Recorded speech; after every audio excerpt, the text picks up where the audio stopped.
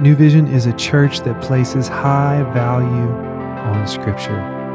The Bible is made up of 66 books, and in this next portion, we're going to be going through a few of those books as a church family. We hope this tool encourages you and equips you to lead your life well. Thank you for joining us today. This is Ben Curtis, campus pastor at New Vision Buchanan. We want to thank you for joining us as we continue our reading plan and podcast through the life of Joseph. Today I'm going to be reading from Genesis 44, verses 1 through 17. I'll be reading from the New International Version. Now Joseph gave these instructions to the steward of his house. Fill the men's sacks with as much food as they can carry, and put each man's silver in the mouth of his sack. Then put my cup, the silver one, in the mouth of the youngest one's sack, along with the silver for his grain. And he did as Joseph said. As morning dawned, the men were sent on their way with their donkeys. They had not gone far from the city when Joseph said to his steward, "Go after those men at once, and when you catch up with them, say to them, 'Why have you repaid evil good with evil? Isn't this the cup my master drinks from and also uses for divination? This is a wicked thing you have done.'" When he caught up with them, he repeated these words to them. But they said to him, "Why does my Lord say such things? Far be it from your servants to do anything like that. We even brought back to you from the land of Canaan the silver we found inside the mouths of our sacks. So why would we steal silver or gold from your master's house? If any of your servants is found to have it, he will die, and the rest of us will become my Lord's slaves." "Very well then," he said, "let it be as you say. Whoever is found to have it will become my slave. The rest of you will be free from blame." Each of them quickly lowered his sack to the ground and opened it. Then the steward proceeded to search, beginning with the oldest and ending with the youngest. And the cup was found in Benjamin's sack. At this they tore their clothes. Then they all loaded their donkeys and returned to the city.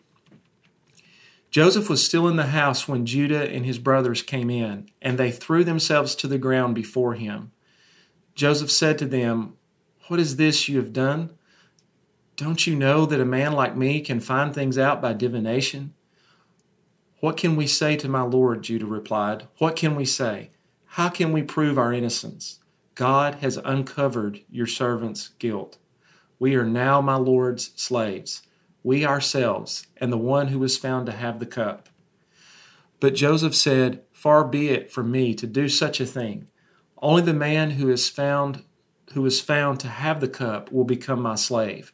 The rest of you go back to your father in peace." So leading up to this chapter, there were already some very tense moments in Genesis chapter 43. We ended that chapter, though, with a feast. I can only imagine as Joseph's brothers sat down for this meal, and they probably let out a sigh of relief. They felt like they were out of the woods, so to speak. But then all of a sudden, as they're seated, they realize something a little bit eerie. They've actually been seated by the order of their birth. And the hairs on the back of their necks must have stood up. What is going on? And then, to their amazement, they see their youngest brother, Benjamin, who also happened to be Joseph's full brother. He received 5 times as much food as everyone else. Surely all this, though, is just a big coincidence, right? And as we move into this chapter, God is using Joseph throughout these chapters as an instrument of conviction in their lives. The way Joseph does this is very clever. Joseph is recreating the exact same situation that happened years earlier to him. So you have the youngest son of Jacob and Rachel is shown favoritism, and now Joseph wants to see if his brothers have changed. Will they betray Benjamin like they did Joseph, or will they put their lives on the line to save him? Before the brothers leave for home, so here's the plot. Joseph comes up with this plan to test them. He tells the steward of his house to fill up their sacks with all the food they can carry and put their silver in their sacks. Then he wanted the steward to go even beyond that and put his own silver cup in the mouth of the youngest one's sack so that it would look like Benjamin had stolen from him, along with the silver for his grain. So the steward does all this. He follows Joseph's instructions. Morning comes. The men haven't been on the road very long. Joseph then says to his steward, okay, now go after them, and when you catch up with them, say to them, why have you repaid good for evil? You have the cup my master drinks and he uses for divination. This is a wicked thing that you've done. So the steward does exactly as Joseph says. When he catches up with them, he says what he's ordered to say, and they answered, we would never do anything like that. They can't imagine. I mean, after all, we brought back the silver that we found in our sacks from the first time, so why in the world would we then turn around and steal silver or gold from your master now? And so the brothers say, tell you what, we're so sure of ourselves, if you find the cup on any one of us, that person will die, and the rest of us will become your master's slaves. The steward agrees, and so they all toss their sacks to the ground. They all open them up, and the steward searches them, beginning with the oldest. It must have been very suspenseful, working his way all the way to the youngest, and sure enough, there it is in Benjamin's sack.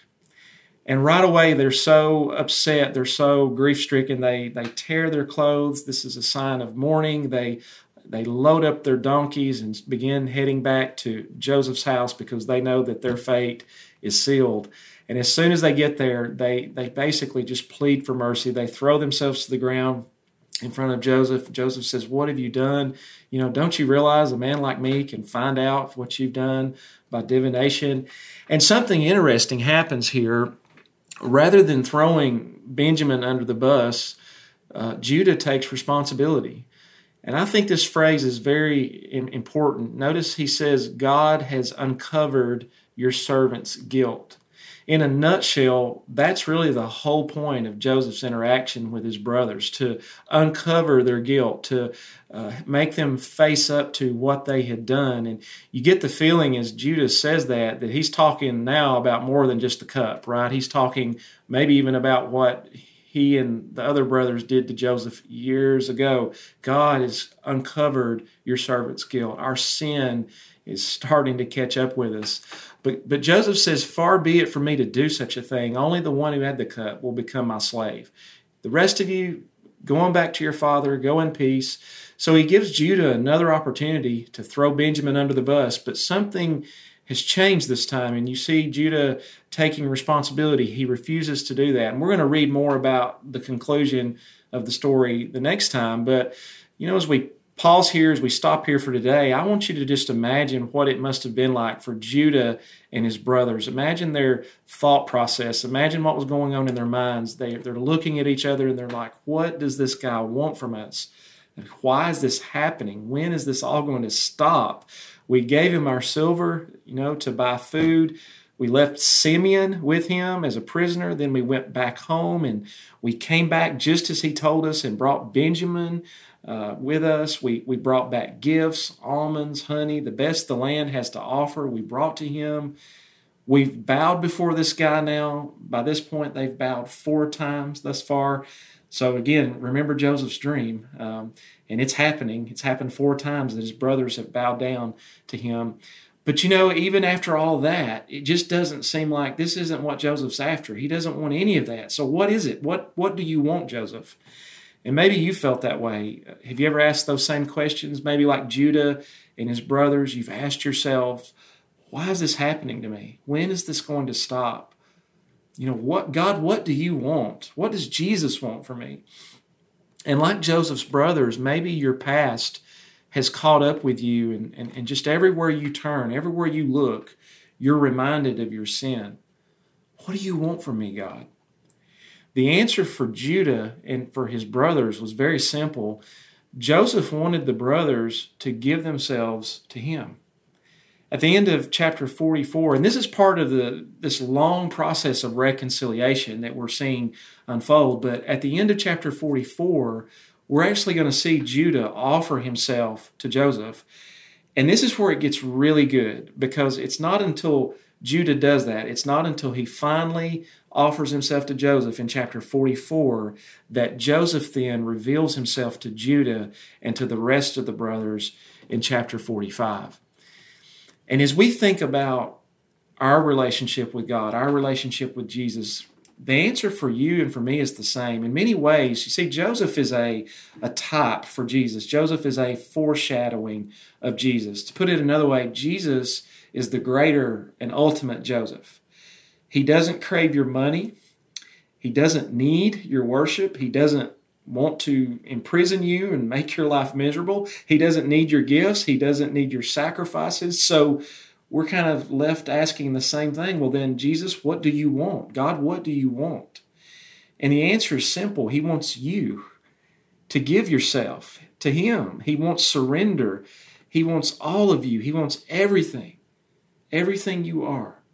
He wants your life. The moment that you make that commitment, this is the cool part, the moment that switch flips in your head and in your heart to give all of yourself to Jesus, here's what happens. Just as Joseph revealed himself to his brothers, that's the moment that Jesus reveals Himself to you. So, as you think about your own life, if there is any part of you that is not surrendered, or maybe you've never surrendered to Jesus from the beginning, my encouragement to you is do it. What reason do you have not to do? You have all the blessings awaiting you on the other side. If you're not a believer yet, there is eternal life that is promised to you. So what are you waiting for? I would encourage you to pray to Him even now and give yourself, all of yourself, to Him. Do it, and like Judah and his brothers, if you do it, your life will never be the same. We hope you'll join us again tomorrow for the second half of Genesis 44 as Dixie Lovett walks us through verses 18 through 34. And as we continue on through the day, let me just say this prayer over you. This is from Numbers chapter 6. The Lord bless you and keep you. The Lord make His face shine on you and be gracious to you. The Lord turn His face toward you and give you peace. See you next time. Thank you so much for joining us today. We'll see you tomorrow as we hop back into God's Word.